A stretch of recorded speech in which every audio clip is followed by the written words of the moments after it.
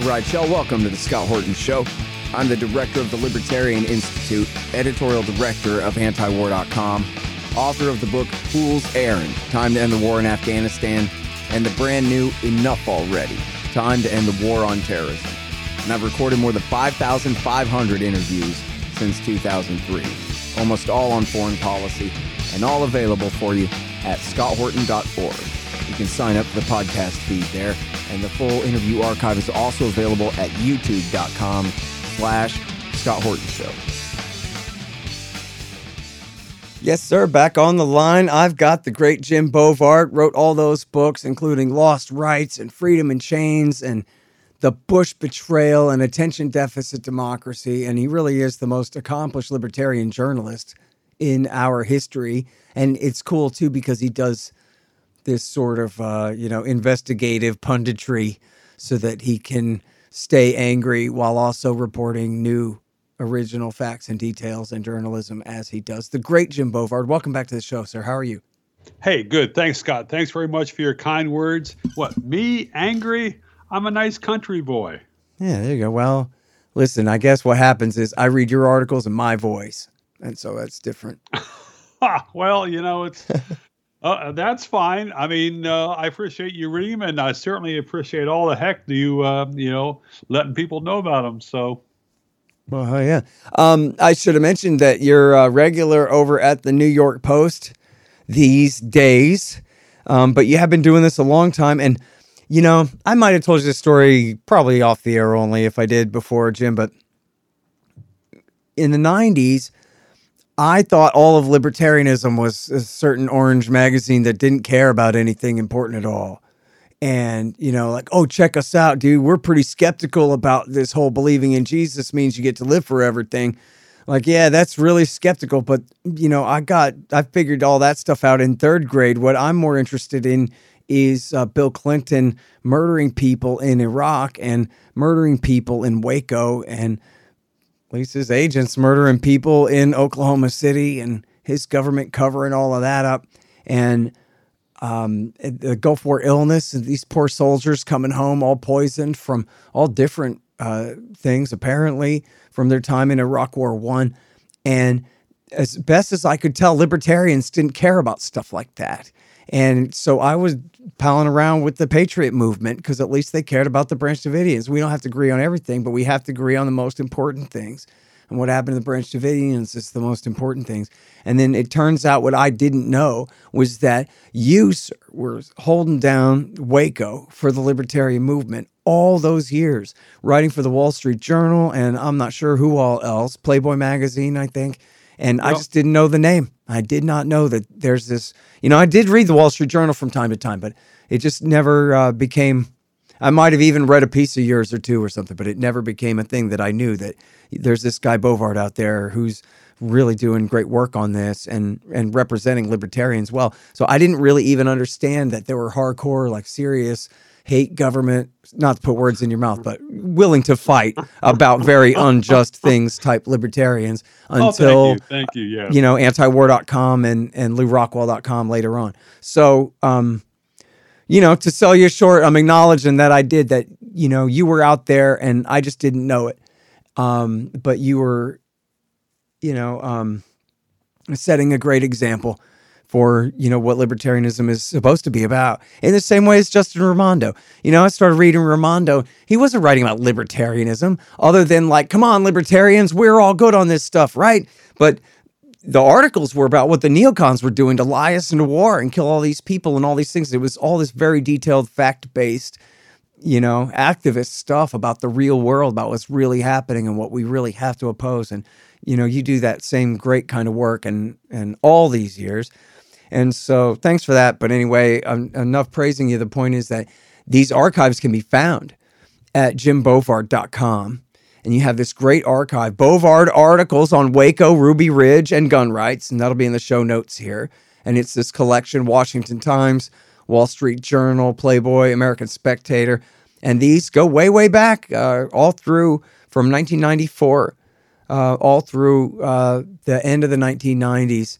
Sticking up for the truth, which is the same thing as sticking up for the Branch Davidians. So really important stuff. And I've been digging through a bit of it. And so I was hoping we could talk about some of the things that you learned, or certainly that you focused on as being, I guess, the most important points back then. Like, for example, the question of how the raid happened and, the ATF's idea of what they were doing there, how it unfolded, and, of course, who fired first. Would you like to start with that and address, especially if you could, in context of the time, of how this story, how it was that you first, noticed, the reports of it, or what you thought of it when you started looking at it, or why you thought it was so important, and what you learned about how it all unfolded there? Okay. Again, thanks very much for your kind words, and it's great to see how you're carrying the flag forward as far as putting out very informative articles and books on the U.S. foreign policy fiascos. I was following Waco. Waco went down at the time I was, busting ass to try to finish up lost rights, the destruction of American liberty, just working around the clock. And I was kind of jolted by the ATF raid, February 28th, 1993. Kind of, holy shit, what's going on there? And then the FBI comes in, and the FBI brings in the tanks. And I have memories, April 19th, 1993, I was getting beaten on the head by editors. Where's the next chapter?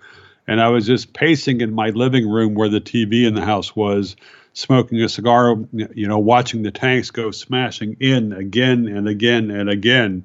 And it was like, holy crap, I can't believe they're doing this. I think some of the people in the FBI at headquarters were also surprised at that. But and then, I had some stuff, and it was funny dealing with the book editors. The book was closing up for print around October 93, and I was elbowing. Can we get a couple more paragraphs here on Waco and the chapter on guns, crimes, drugs, and snares? And, they were saying, oh, my God, what do you mean you want to add more? Oh, but this is really good. This is so important. And then later, I was able to find editors who were open to that. David Brooks of the Wall Street Journal was great. He later became a pro-government columnist at the New York Times. I was going to say David Brooks, as in David Brooks? David Brooks? David Brooks. And it's interesting because Brooks was only there as the editorial features editor for about a year, and he was probably skeptical of me at first, but then he decided he liked my stuff. I did a piece on Ruby Ridge just after Louis Freeh said that they were not going to file charges against any of the FBI agents involved, and the piece was "No Accountability at the FBI" was a headline, and it talked about how it certainly looked like Vicki Weaver was murdered by the FBI sniper, and the chief of the FBI, Louis Freeh, counterattacked, wrote a long letter to the Wall Street Journal, which they published, and I wrote a response to that. And I appreciate that Brooks didn't throw me under the bus as far as, the FBI attacked him, so we can't publish him anymore. Brooks was very good. I did a couple pieces on Waco for him after that, another piece or two on Ruby Ridge. They were very good at that time. So. But no, it was fascinating to me to see how, first of all, to see how Waco went down, and then to see how the media reacted. Janet Reno became a national hero because she went on, was a Nightline, and said, I take responsibility. But, she also said, but it wasn't my fault. It was all David Koresh's fault for wanting to kill those people, something like that. But there was a stampede by the media to put a halo over her head, and that was part of the general whitewashing of federal law enforcement activity there at Waco. And the first polls showed very high public support for what the FBI had done, and these are the kind of polls that make me skeptical about democracy and humanity, and but as time went on, as people looked past the pro-government storyline, a lot more Americans became skeptical, and there was a growing push to investigate that. Then along comes April 19th, 1995, the Oklahoma City bombing.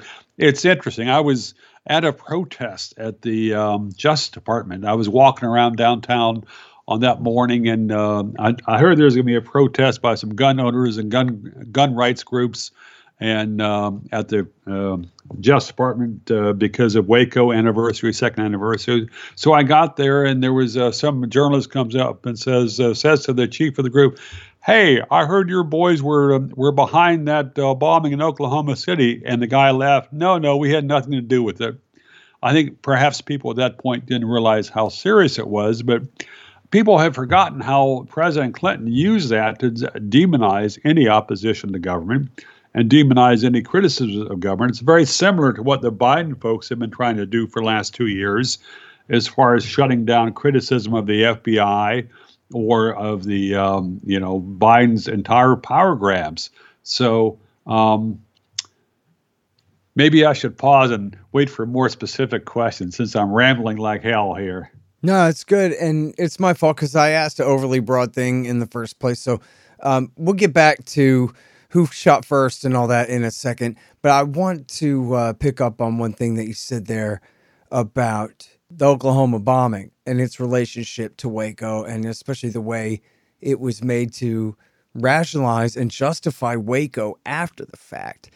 As though, not that anybody ever said this, but it might as well have been. Essentially, the case was that David Koresh had gone forward in time, him and all of his children too, and had blown up that federal building. And so, of course, it was justified that the FBI would attack them and kill them in justified, righteous retribution for their aggression. When, of course, the Branch Davidians were all dead and couldn't possibly have blown up that building. They didn't have anything to do with that. And even if somebody claimed to do that in their name, the guy who claimed to do that in their name was not a member of their group. He was some Nazi. And that doesn't reflect on them at all, whether, some third party was angry about it. And yet that became such a slogan.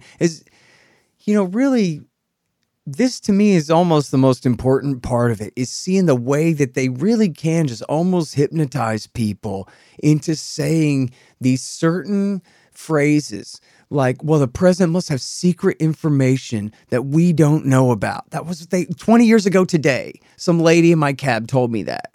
Well, the case for war so far is bogus, but we got to be doing it for a reason, so the president must have secret information that we don't know about. The same thing here. You go, man, something opinion about Waco, and they go, oh, yeah? Well, what about Oklahoma City?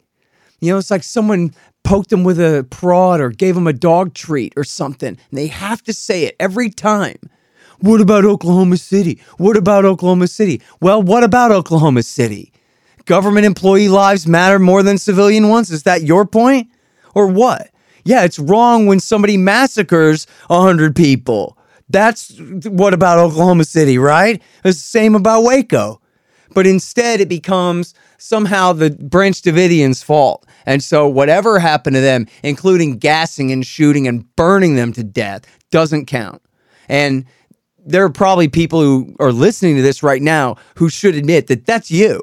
You did that. You said that. What about Oklahoma? When somebody said something correct and righteous in defense of the innocent lives at Waco. Because that's how easy people are to control. You just show them some crap on TV and they'll repeat it.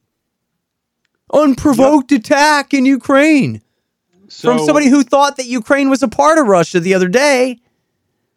Well, okay, so to take a step back, you were talking about the tying Oklahoma City to Waco. There was a letter that Treasury Secretary Robert Rubin sent on July 6th, 1995, just before the House hearings on Waco. And he said that Waco, federal action at Waco, quote, cannot be understood properly outside the context of Oklahoma City. Even though Oklahoma City happened 2 years afterwards, and it was like ex post facto, ex post facto exoneration. Yep. And you had President Clinton saying that there was no need for any hearings on Waco because we had an independent panel review what the ATF did there. Yeah, independent, chosen by Bill Clinton's buddies. Seriously. Well, And so, you know what, I'm going to put that in my notes, and maybe we can get back to that in a minute. Sure. The different so-called independent and not independent investigations, the Treasury and Justice reports, and all that, because there are some important aspects to cover about that. But so let's rewind a little bit and just talk about, I don't know, we assume too much about what people know. This was 30 years ago. So can you just describe a little bit about who is this sect? What are they doing out there in, the northeastern outskirts of Waco, Texas, Jim? Well, it was people in Texas, so you shouldn't have high expectations of them. Oh, man. That's rough. No, so this is a group that was an offshoot of the Seventh-day Adventist, and they had been there for decades. At some point, some years before 1993, David Koresh kind of took over the group. He was doing a lot of. He had painted himself as a type of religious savior. I think many, if not most, of the people in the group bought into that message, and he was investigated, I think, at least a couple times for allegations of child abuse, and there was not grounds for prosecution on that. That did not stop the feds from later trying to justify killing the children to prevent child abuse. But so what happened? The Branch Davidians, they were outspoken in favor of guns and the Second Amendment. They were also went to a lot of gun shows in Texas and probably elsewhere. Maybe not elsewhere. I don't know what the federal laws were at that point, if they had licenses in other states nearby. But so what happened was there was an ATF agent, July 1992, went to Koresh's gun dealer and asked him whether the Davidians could be violating federal law by converting semi-automatics to full automatic firing without a federal license. The dealer picked up the phone and called David Koresh, and Koresh invited the ATF agent to come and do an inspection of the Branch Davidians' home. I mean, he's trying to settle the issue right there. The ATF agent said no. Instead, they went and launched this massive investigation, and there was a search warrant which they used to justify the preemptive attack on the Davidians. A congressional report said that application for the search warrant contained an incredible number of false statements. One of the reasons that the ATF said the search was justified because someone had seen a Gun Owners of America video criticizing the ATF at the Branch Davidians' residence. Yeah, well, sounds like probable cause to me. Or, hey, an objective, a reasonable belief. Something. So, listen, I mean, it seems strange that, the ATF, they knew already, right, that this guy didn't have fully automatic weapons. He had these Hellfire triggers, right, which is, I guess like the equivalent of a bump stock, something that sort of kind of approximates automatic fire. But they had been shooting with him, right? They knew what he had and didn't have already. Well, and the thing that's fascinating, and it's, there were so many levels of cover-up on this case. So what happened is the ATF got the search warrant, and then they had, 76 heavily armed agents on a cattle trailer came in and basically attacked the Davidians' home on a Sunday morning without pretext and without warning. But a huge rationale for that was ATF claimed that it wasn't possible to arrest Koresh outside of his house. That quickly was exposed as BS. But what we didn't know until 5 or 6 years later, thanks to federal former lawyer David Hardy and his FOIA request, was that 9 days before the ATF, 76 agents attacked the Davidians' home. Two ATF agents who the Davidians recognized as undercover agents knocked on the Davidians' door and asked David Koresh if he wanted to go target shooting with them. So David Koresh, another guy, joined them, and the four of them went out plinking, and they talked about the Second Amendment and self-defense and stuff like that. So, and if the ATF wanted to, it would have been easy to slap the handcuffs on right there. You've got a gun, you've got two agents, boom. It's a slam dunk. But instead of doing that, they wanted to do their Showtime high-profile raid followed by a couple of TV news crews. Yeah. You know, it's really unfortunate too that morning when the agent was there and then left, and I guess um the news cameraman had told the Branch Davidian postman that this was all going down and this and that, and so the guy went to leave, and I don't know if Koresh called him out like, "Look, I know you're an ATF agent," or whatever, but it was clear between the two of them. And he says, "Good luck, buddy, out there," whatever. That right then, Rodriguez could have said, "Look, man, you should just come with me. We can defuse this whole thing. I'll go ahead and arrest you now. I'll be in trouble later, but we got to keep this raid from happening. Somebody could get hurt." Something like that. And David Koresh could have done the same thing. "You know what, Robert? You should just take me in right now before this thing gets nuts. And then that way your guys can walk in here instead of running in with their guns drawn," kind of thing. Because he could anticipate what was going on. They knew there was a raid coming. This was not going to be men in three-piece suits knocking on the door, so to speak. And so it was a real failure on both of their parts to defuse this right then, really. Not that really the Davidians had any responsibility for it, but, I don't know. I think it's important too, and I want to nail this down because I knew this anecdote, and I know David Thibodeau told me this, but I want to really verify this. I know that he left with a truck full of guns, but the way I remember learning it was that Paul Fatta had left the morning of the raid, like at 7 a.m. before the raid at 9, with a dually pickup truck with a camper shell and towing a U-Haul trailer full of rifles, both the camper and the bed of the truck and the U-Haul trailer. So this is hundreds of guns, hundreds of rifles. And to me, well, you know what? Give or take the damn U-Haul trailer. Seriously, like even just the truck full. To me, you have either the story of Waco and the Branch Davidians and the raid and all this, or you have the story of the Branch Davidians and the raid and all this, including the fact that some guy left with 99% of their armaments that morning to drive down here to Austin to do a gun show and sell guns right there in broad daylight in public in front of everyone at his legitimate gun business. And once you know that part of the story, doesn't that change the entire story? That it's now you can't even pretend for a minute to entertain the idea that, oh yeah, these people were arming themselves up for some dangerous action, which the government did claim. They're like, oh, Koresh's mind control over these people. They could have marched on downtown Waco. He could have used them as a weapon to take over something or attack somebody, or this kind of thing is what they claimed.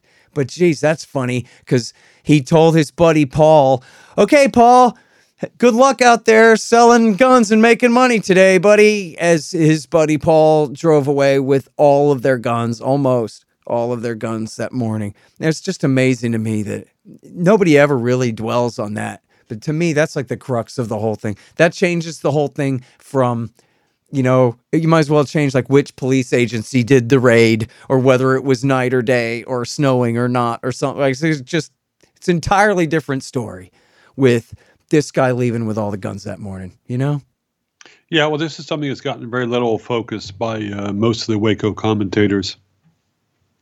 Yeah. And it's unfortunate because I just think, to me anyway, it just seems like it's just the crux of the thing. It just shouts their innocence right off the bat there. On one hand, they're arming up for Armageddon. On the other hand, clearly they're not. I don't know.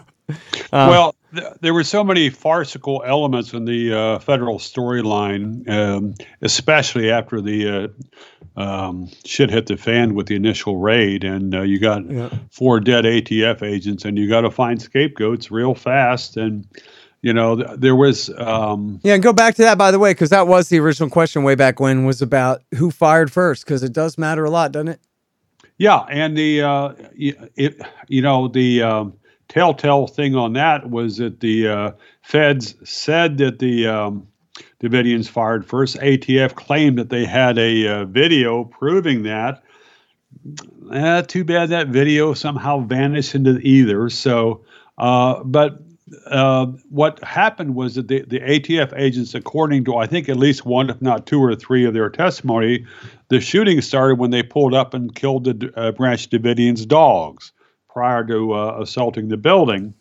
And, you go and you shoot a Texan's dog, it's not a good idea.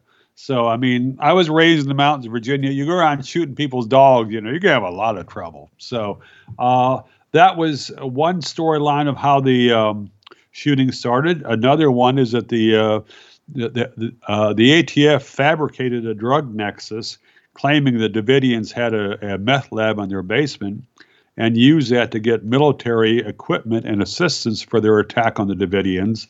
And the ATF used a National Guard helicopter. According to some of the Davidians, that helicopter was passing over the Davidians' house and firing into it. And they think that those might have been the first shots that were fired?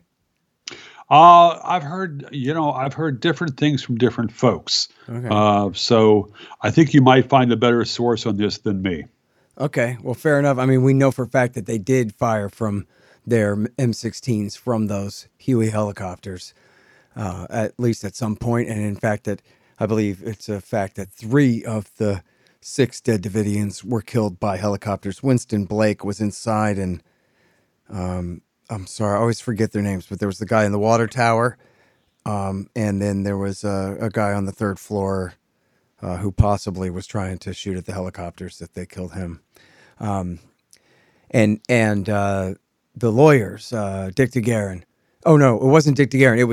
I just reread this in your thing. It was the other lawyer whose name escapes me. Talked about he was a Marine and he saw all the incoming bullet holes in the ceiling and in the front door, and he knew because he was a Marine in the war, and I think in Vietnam. And was like, I'm telling you, that was incoming, fire rounds there. You could see. It's just too bad that they lost the door. I know. I'm sure they tried their best. And look, I honestly don't think it's hyperbolic to suspect that that's why they burned the house down. It's because the house itself was Defense Exhibit A. And once they knew that Koresh was ready to, write down his final version of the 7 Seals and all this stuff, they decided that they weren't going to wait for that and let that happen. They were going to go ahead and make their move then and destroy the place so that the people wouldn't be able to prove that they were defending themselves. I don't know. I mean, you mentioned there were several new books out on Waco. I haven't looked at them yet, but I hope more truth can come out on this. Yeah, me too. All right, so one of the things that you wrote about, what time is it? We still got a little time. Tell me about, this is something that I guess I could have thought of, but it never did occur to me. But this is a whole thing that you had details on, was that during the time of the fire on the last day there, they obviously had all these recording devices in there. And of course, we've heard the clips of somebody saying, okay, pour it, which is evidently them talking about a Molotov cocktail at 6 o'clock in the morning, taken out of context. But then you talked about how they admitted that they edited those tapes and to significant degrees. Do you remember about that? No. All right. Well, I just read it on your site, so I'll tell you. What you wrote was that they admitted that they edited out all the sounds of the children screaming for their moms as they were killed. The Times reported that Mike DeGuerin demonstrated that 100 hours had been reduced to 1 hour, and part of it was people praying and children calling for their parents. I said screaming. Well, that's not right. Yeah, there was so much evidence that the feds covered up after the April 19th fire caused by the FBI. And there were audio tapes. And back in May 1995, Attorney General Janet Reno was trying to whitewash the FBI by Janet Reno claimed there were words that were tape recorded while they were spreading the fuels to ignite the fire. The Branch Davidians' words were captured on tape. However, there were a lot of controversies about those audio tapes from inside the compound from the federal listening devices. At the trial in 1994, federal prosecutors put out a transcript that they said was from the electronic listening devices inside the compound, claiming that it showed a Davidian suicide scheme. But the defense attorneys challenged that, and the government's audio expert admitted that he had altered the transcripts after meeting with Justice Department officials. New York Times reported the Davidians' lawyer showed that more than 100 hours of FBI tapes from the compound had been reduced to a single hour of excerpts by the audio expert for the prosecution. And this defense lawyer says, what we didn't hear today was from the transcripts, such as people praying as the tanks were bashing in their homes, or children calling out for their parents as the FBI was crushing their house. Yeah. Give me just a minute here. At the Libertarian Institute, we publish books, real good ones. So far, we've got Will Grigg's No Quarter, Sheldon Richman's Coming to Palestine, and What Social Animals Owe to Each Other, and 4 of mine, Fool's Errand, Enough Already, The Great Ron Paul, and my brand new one, Hotter Than the Sun, Time to Abolish Nuclear Weapons. And I'm happy to announce that we've just published our managing editor Keith Knight's first one, The Voluntarist Handbook, an excellent collection of essays by the world's greatest libertarian thinkers and writers, including me. Check them all out at libertarianinstitute.org/books. And for a limited time, signed copies of Enough Already and Hotter Than the Sun are available at scotthorton.org/books. Hey guys, I had some wasps in my house, so I shot them to death with my trusty Bug Assault 3.0 model with the improved salt reservoir and bar safety. I don't have a deal with them, but the show does earn a kickback every time you get a Bug Assault or anything else you buy from Amazon.com by way of the link in the right-hand margin on the front page at scotthorton.org. So keep that in mind. And don't worry about the mess. Your wife will clean it up. Well, no wonder they edited that out. Just like it's in the rules of engagement that they sent in camcorders and said, here, tape yourselves being crazy Jim Jones, Heaven's Gate lunatics so we could put you on TV. And so they all filmed each other, and then they sent the tapes out, and the FBI buried them. Because if they put them on TV, then people would have seen that, hey, wait a minute. These people aren't crazy Heaven's Gate lunatics at all. They're regular people. Why are we doing this? So They covered that up too. And of course, they didn't want tapes getting out of the children calling for their parents as they're being killed by the FBI tanks and Bradley fighting vehicles. But same damn difference if you're a civilian on the receiving end of one of them. That's for sure. I mean, they're tracked vehicles with guns on them.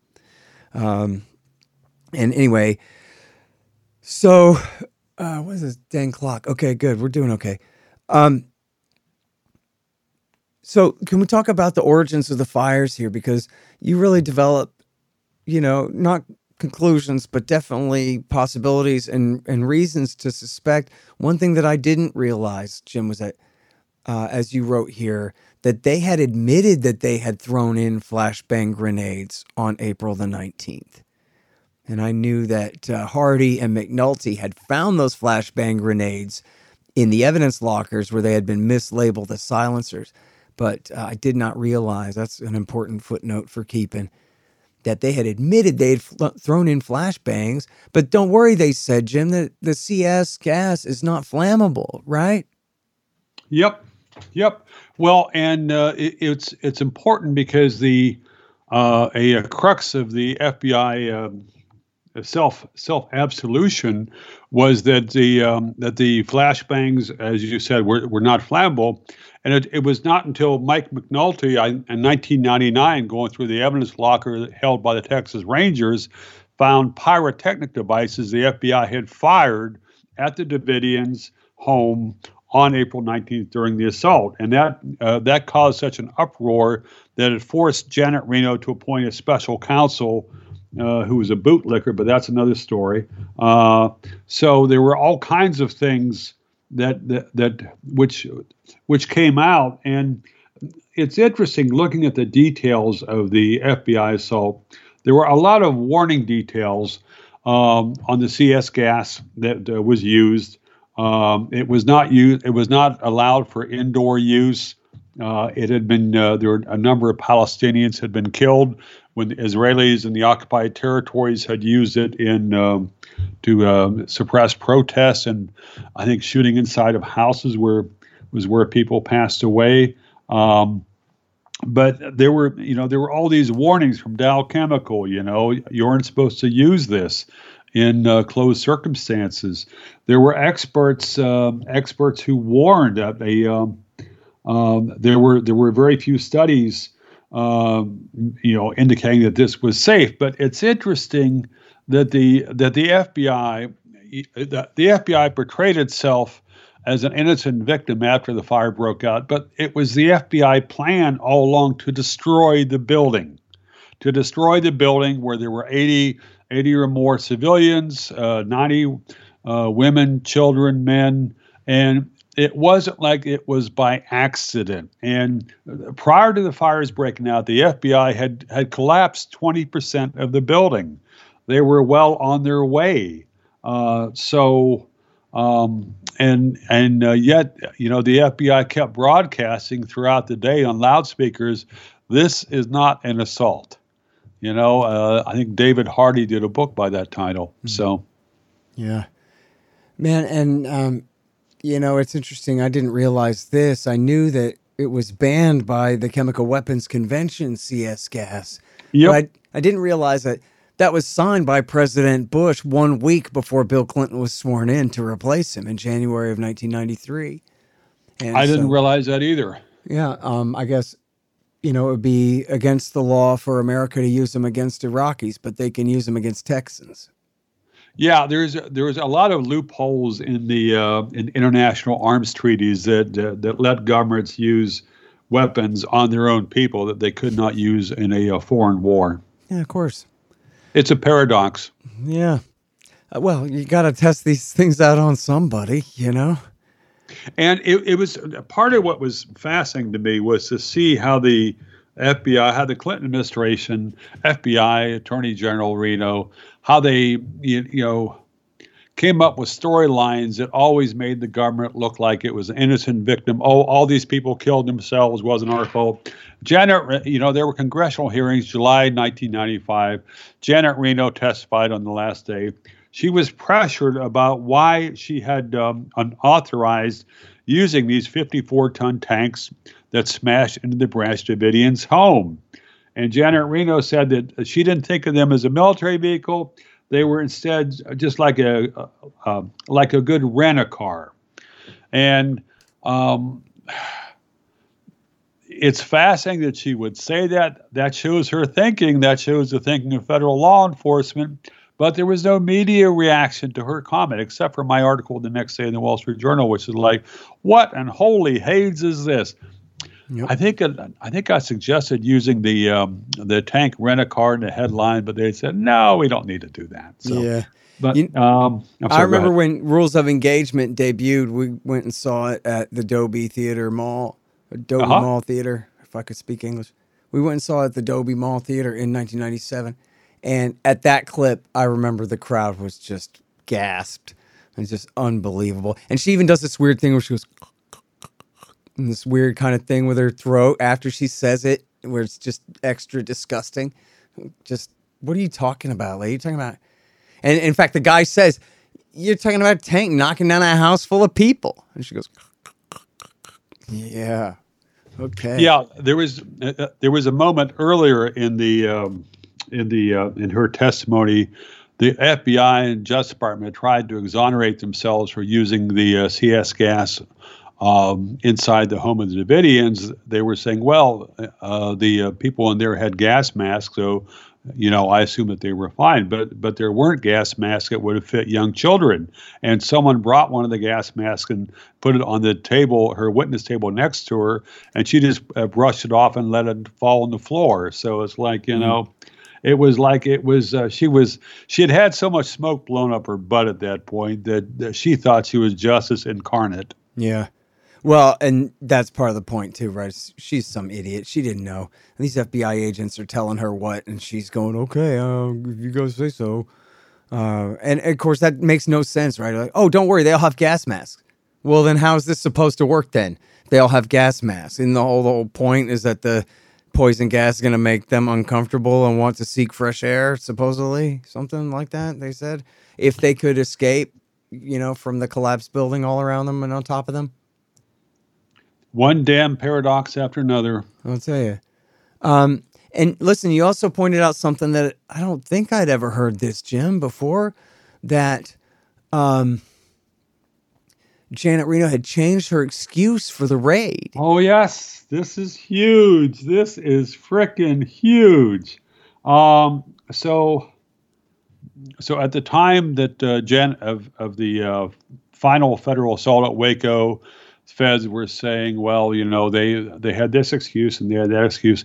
Flash forward 2 years later, after the Oklahoma City bombing, and after there was more pressure on the Justice Department to provide answers, Janet Reno gave a speech in front of a bunch of federal prosecutors, and she announced that the first and foremost reason for that final FBI assault was that law enforcement agents on the ground concluded that the perimeter had become unstable and posed a risk that individuals sympathetic to Koresh were threatening to take matters in their own hands and basically attack the federal agents from all sides.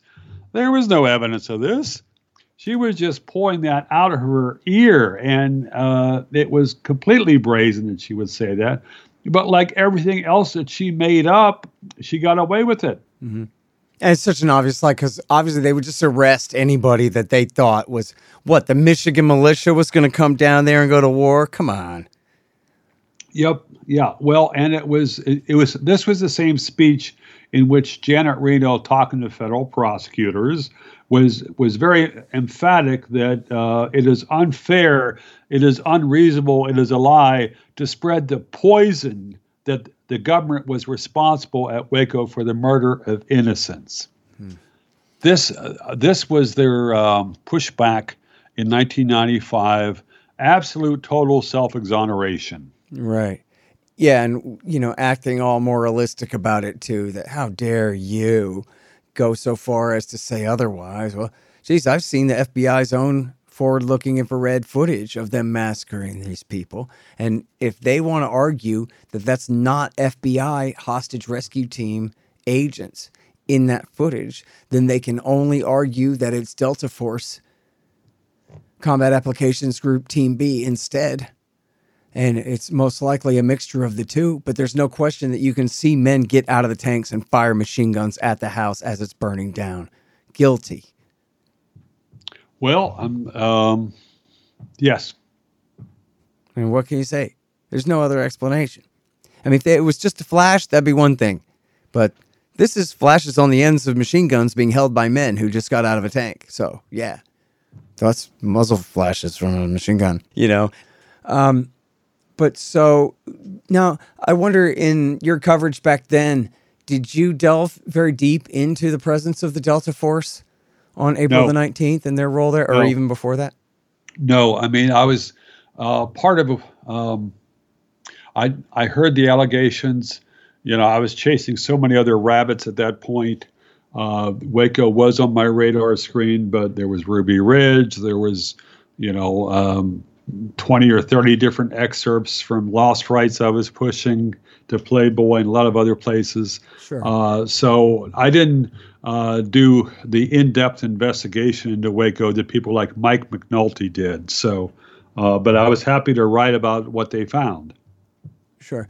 Well, and, you did plenty of your own, if not, real gumshoe stuff, at least collecting footnotes and clips and admissions and major points, as I've brought up on the show already here, quite a few that I didn't know about before. So, you're always doing great work, if nothing else, on the second hand, scooping up all the stuff that matters the very most, Yeah, well, part of what I was doing back then, and still do now, is pay attention to the words of the government, because there was that Janet Reno speech I had a couple quotes from on May 5th, 1995. I don't think that ever hit the newspapers, but I was able to get a transcript of it, and all of a sudden it's a whole different way to frame Waco. There were a lot of comments that federal officials made from 93 onwards that if you take that and juxtapose those quotes with what later came out, then it's jaw-dropping to see the amount of federal falsehoods.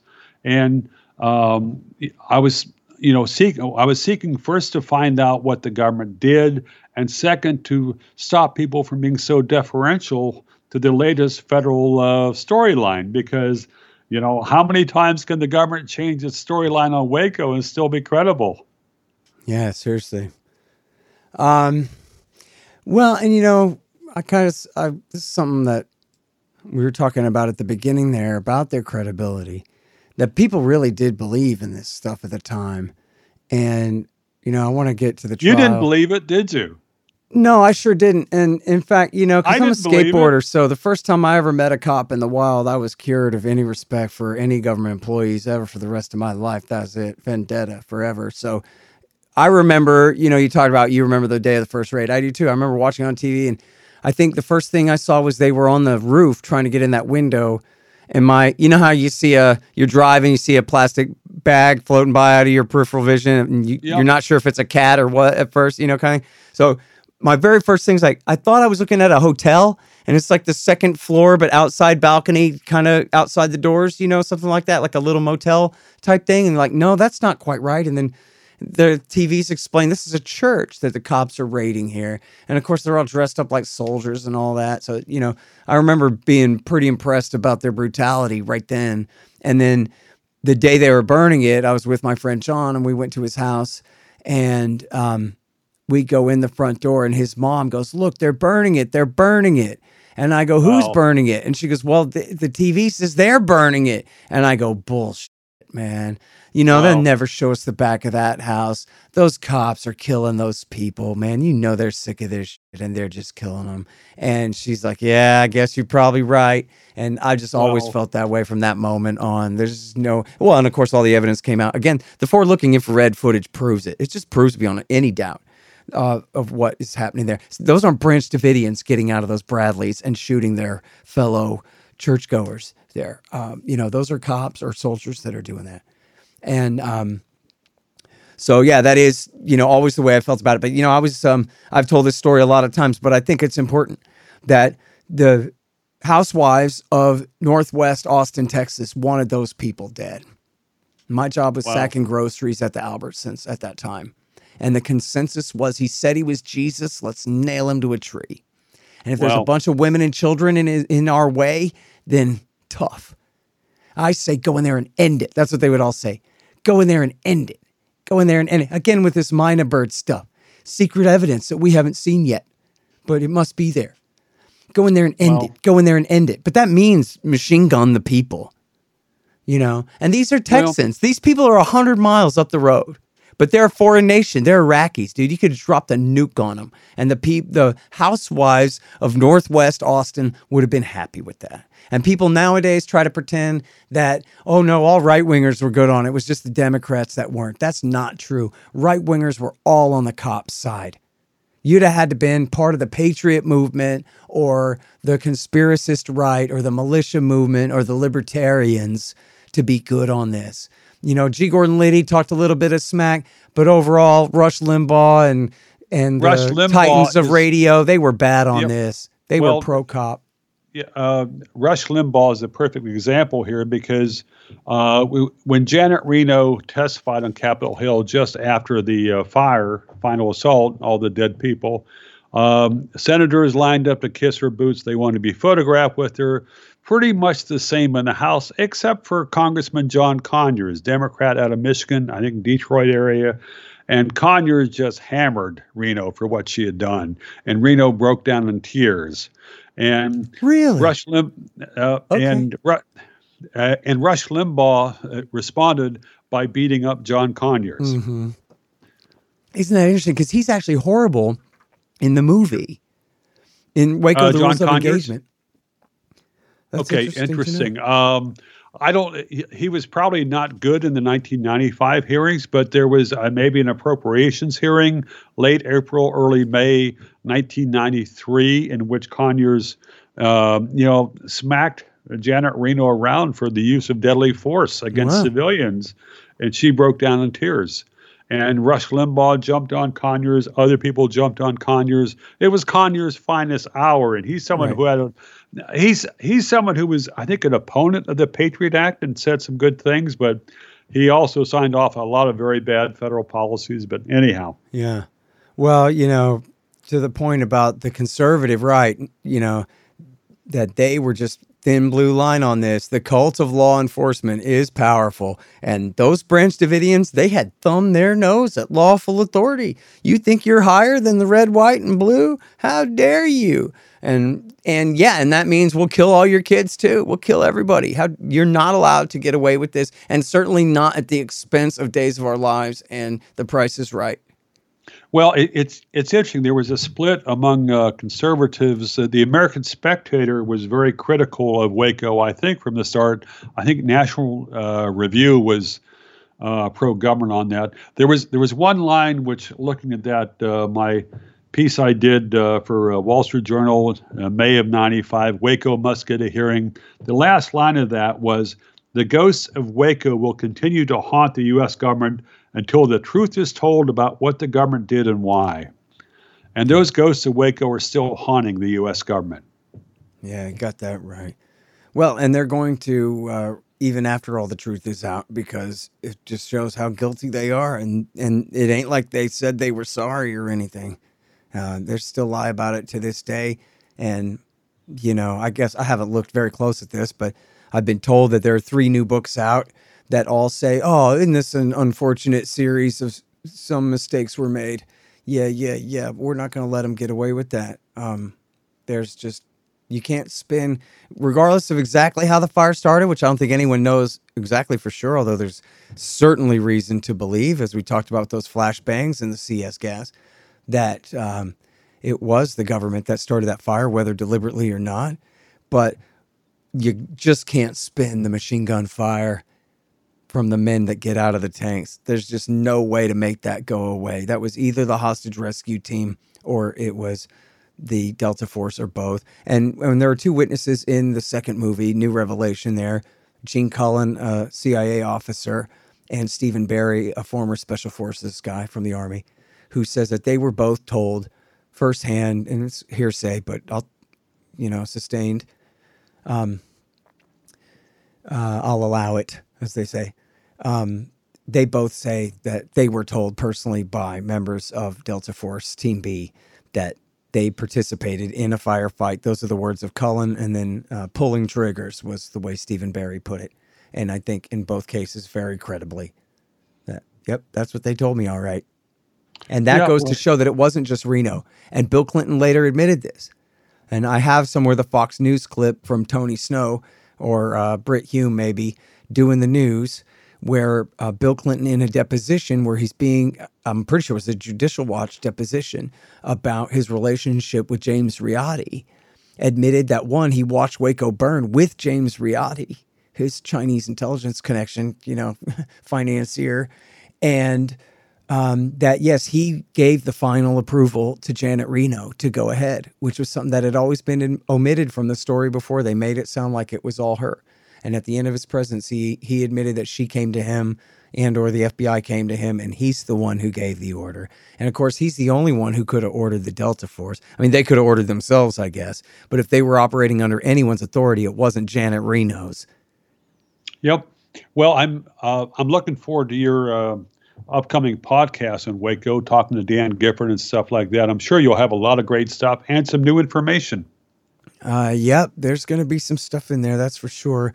Now, to wrap up here, Jim, and we don't have too much time, and I know it's a bit complicated, but I was wondering if you could take us through a little bit of what happened at this trial and the screwy way these people were acquitted, but then half convicted anyway, and what in the hell happened with that? Well, it was a typical federal court trial where you had a federal judge who blocked the defense attorneys from introducing a lot of the evidence of government misconduct.